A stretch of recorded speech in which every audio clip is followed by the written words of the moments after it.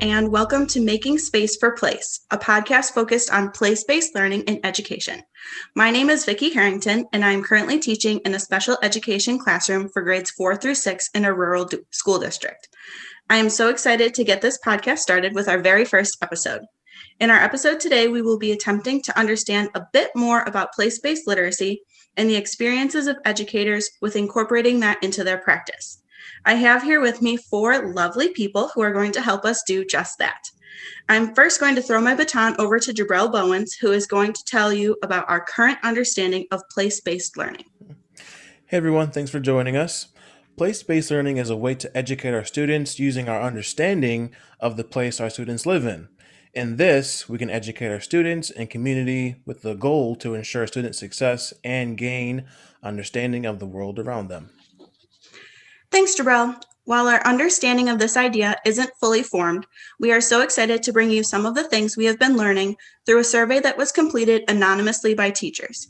Ella Hotchkiss is going to give us a rundown of some of the findings from this survey. Hey everyone, my name is Ella Hotchkiss and I teach middle school ENL in a rural district.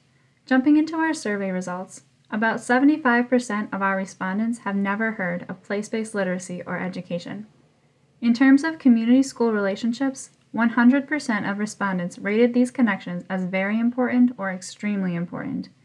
Interestingly, when asked for their community's view on these relationships, there was a marked difference between rural and urban respondents. 64.3% of rural educators listed these relationships as very important or extremely important to their communities, while none of the urban educators responded with either of those highest rankings. Additionally, 80% of respondents indicated they would either maybe or definitely attend professional development on place-based literacy if it was offered. Hopefully, we can use this information when looking to create resources for diverse educators. Back to you, Vicki. Thanks so much, Ella. Here to talk with us a little more in depth about their experiences and thoughts on the topic, I have with me Kelly Reese and Brenda Wren, 2 teachers who have been practicing for more than 40 years combined. Brenda, as you were looking through and listening to the results of the survey, what was something that surprised you or didn't surprise you? Well, I think what surprised me most is how few people had heard of it, really. And I even had to rethink, do I know what this is? And then I realized that I did. I wasn't completely sure. And then when I saw what it meant, I was like, oh, I know what that is. So that really surprised me. It also surprised me hearing what Ella said just a moment ago about the difference in rural versus urban as far as what was important with developing those relationships with community. That really strikes me, and it makes me immediately wonder why that is. Yeah, that's awesome. I completely agree with both of those things. Kelly, why do you think that people are so uninformed about the idea of place-based learning? I think it depends on who you ask, but the people that are uninformed, probably because for me, it was the name of it. We know it, but I don't think we call it that. Our district does a lot of community schools, but as far as that with literacy, I don't think we do. But I think because, it really hasn't affected them maybe, where they either automatically do some of it and they don't realize it, or their community or their environment isn't, I'm trying to think of the politically correct words, where they don't have to think about it as much, if that makes sense. Yeah, I was thinking that I think one of the reasons why people appear to be so uninformed is partly because of a lack of follow through. So, for example, in SOTUS a couple of years ago, actually it was probably more than a couple of years ago, we were looking at incorporating an outdoor classroom. We had funding, the whole thing, and there's definitely a relationship between, place-based learning and the outdoor classroom. So we never followed through on that work. So we had started it, we worked with an architect in the city, and then just like many initiatives, it just kind of stalled. And so I think that's part of the reason. And I think there's just a lack of understanding about what it is and a lack of professional development in the midst of all of the things we're trying to get our kids prepared for with state testing and all of those things. Yeah, those are really awesome points. Brenda, in your opinion, Do you think that context has an effect on people's knowledge or willingness to interact with place-based learning? I do somewhat, and it kind of goes back to what I said a moment ago. I really do think that shift in emphasis to achievement and rigor, we lose sight of, the research that supports that achievement and rigor are met by place-based learning. And, as I was learning a little bit more about it, I was thinking it's hard if you're the person who kind of oversees all of the instructional practices in the school to see where this fits.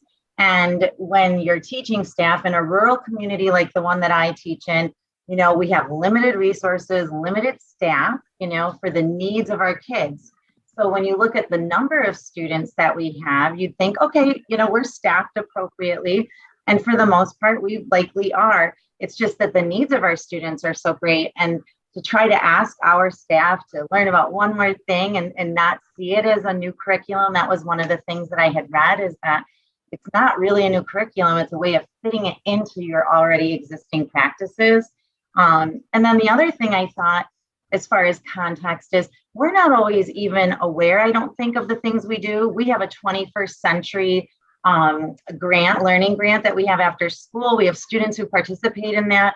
We have students who attend various things within our community. However, you're missing a whole population of students. That's only a certain population of our students who attend that. And the other thing I was thinking about, even though I know field trips in and of themselves aren't necessarily place-based, we do provide, especially at fourth grade.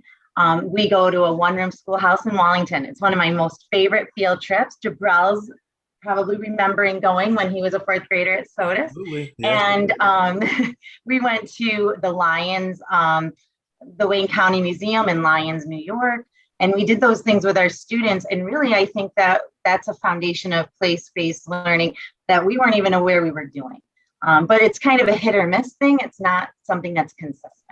I mean, I want to say, going off, I think our school, the school I'm currently in, is almost on the other end. Our school district is so large, and we're understaffed, that, our classroom teachers have so many, not just, the needs are different. And it's just, trying to teach a classroom of, 29 first graders without a TA. I mean, how do you, just running your day, it's just different obstacles that you have to overcome. And our plates are already so full. I'm not saying it's not important enough to put on there, but some days it's like, okay, did I keep all of the kids alive today? Yes, I did. So that's good. It just can be a lot. Yeah, I completely understand that. Kelly, could you touch on, based on the different contexts that you have taught in, I know that you have been in a couple different ones, how do you best relate to your students in the community that you're teaching in? When I thought about this question, I've been in each setting, and for me, my first school setting was very small. It's about 40 minutes away. It reminded me a lot of Fillmore when I student taught there, and I loved it. But I didn't live there, and I didn't connect very much to the kids. And they would talk about all these experiences they had. I mean, a lot of the kids were farmers, or they would have already been up milking the cows before they came into class. And I could not relate to that. I was, getting up early to drive to school. And then when I was in the large city, it was just so vast, their experiences, even though it was the same school, and the small community schools each elementary had, what they experienced at home were so different. And then the current one that I'm in now is where I live. I teach where I live, and I find, and it probably was because I didn't take as much time to get to know their experiences and their place-based things in the community, but teaching where I live, my connections with my students are so much greater than what I had in my other schools. I tried, I even said, well, where we live, and I'm like, well, I don't, and I didn't make those connections. I didn't know who to reach out to when I taught a unit on, even farming or something that they had, and all of their writing pieces are about their community. And I, some of the vocabulary words, they were second graders teaching me what this farm equipment was, which was great for them to step in that realm. But but living where I teach now, because I have those connections, I just find that it's so much more in depth, our questioning and our higher order thinking, and just the students feel that sense of, oh, Mrs. Reese knows what we're going through. She lives with us. She gets it. So, and I know who to reach out to and to pull through for, like, we did a literacy night and we did this whole big, it was on the cricket in Times Square. I mean, I knew who to call for the band to come in and play. And I knew who to call. I could call the coffee store to do the coffee shop at the corner, like just pulling in all of the community and stuff. It's just so many more connections when I understand the community more. Yes, I really have only been in one district my entire career, and it did happen to be the district I grew up in, and it is the district I live in.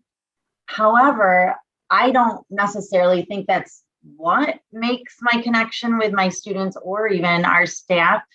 I mean, that definitely adds to it for sure, because just like Kelly, I have connections to people that other people wouldn't. But the way that I've always connected with my students is I learn about them as people. I find out their interests. I find out their strengths. I build that classroom community, which I'm sure every teacher does. And I really invest a lot of time at the beginning of the year on that. That's just so critical and important to me. And it's important with my new teachers, because I don't teach in a classroom now. I teach with, I actually teach teachers. And if my new teachers and my students don't trust me, they're just not going to make the growth academically or emotionally or socially. So I think about the things I used to do when I was a new teacher, just completely brand new. I used to drive to my students' homes and I would meet with their parents there for conferences. And that helped build community, because my kids knew I loved them. Their parents knew, boy, this woman is crazy. And she'll even come to my house and meet with me. I went to all their concerts. I organized talent show. I assistant directed the musical. And I would do that, no matter where I think I ended up teaching. And all of those things make you a visible presence. I went to my kids' sporting events, my students. I don't mean my own children. I mean my actual students. I made sure I don't love shopping all the time right here because you're so recognizable, but I make sure I shop at the local grocery store just so that I can bump into people and see people.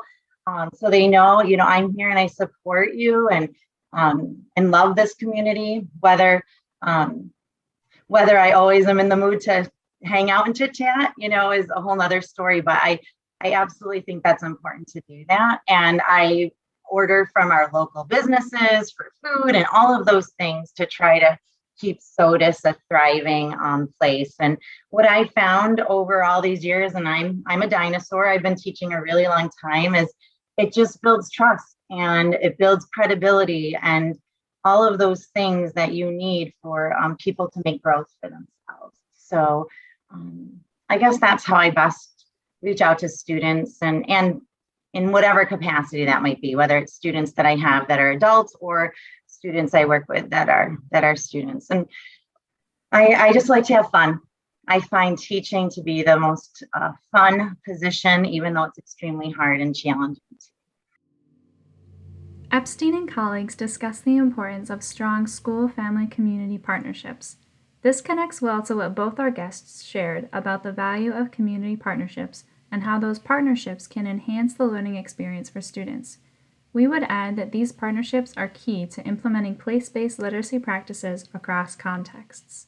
The results of this survey have shown us a little bit about how teachers are currently seeing place-based learning, and I think our guests have also offered some really, really awesome tips on relating to students in the community you're in.